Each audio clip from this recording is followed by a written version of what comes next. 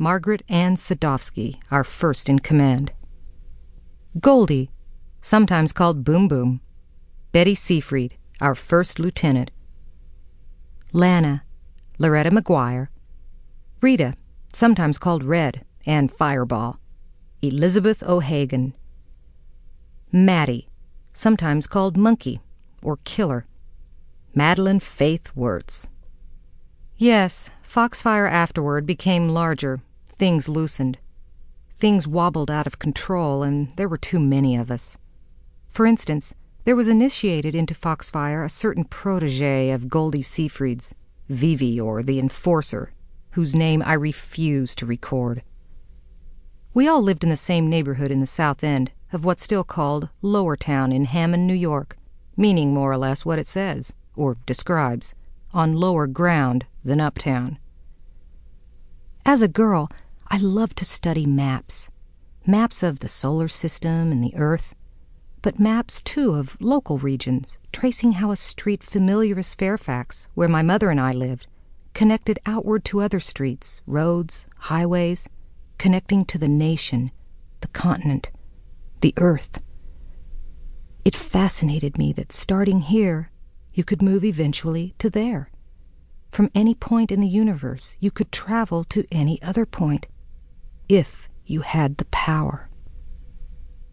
Like Legs Sadovsky, that day in the museum when we saw the Tree of Life, how it connected things living and dead, and she brooding, saying finally, "You'd think our species would count for more than that," in surprise and disgust for how small Homo sapiens was revealed after all. Such truths Foxfire made softer. Thinking of this, though, leafing through Maddie Wirtz's notebook, wondering how to proceed, I realized that there were deep, unarticulated connections among the Foxfire sisters we couldn't know at the time. The things that link us the deepest we can't feel, except if they're taken from us. Night. A hard-bone bright moon. A sky fissured with clouds. And she's been running for hours, hundreds of miles. She hears sirens pursuing her. But nobody's going to lay hands on her. She's too smart, and she's too fast.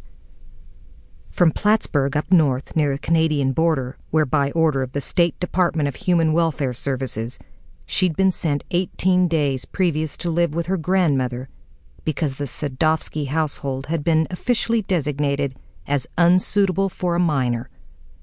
To Hammond and Lower Fairfax Avenue she's been running now, leaping and flying effortlessly across the rooftops of the brownstone row houses. Where there's a space between one roof and the next, she doesn't break her stride, doesn't hesitate, simply tenses her long, muscle-hard legs, knowing she isn't going to fall, leaping from one side to the other, her teeth bared as if in anger. But it's happiness, because she's free. She has escaped the place they believed they could send her as if they had power over her. Like a blind creature with an unfailing spatial memory, Legs knows the houses whose roofs she crosses. Family by family she can identify the tenants. Their downstairs rooms, darkened now, but here and there an upstairs room still lit. Her fingers are stiff like exposed bone. But fuck it. Legs is almost at her destination. Neon-lit windows up the block. The Shamrock Tavern, Buffalo's Cafe, and A.C. Ducey's, which Legs has memorized, having been brought to these beer joints by her parents for years, and then, after her mother's death, by her father. And probably at this very moment, Ab Sadovsky is standing at the bar of, say, A.C. Ducey's, drinking in the company of Muriel and their friends. But Legs won't think of him, or of Muriel, and of that unsuitable environment. She knows her official residence is the first place they'll look if Grandma reports her missing, but Legs isn't thinking of any of this now.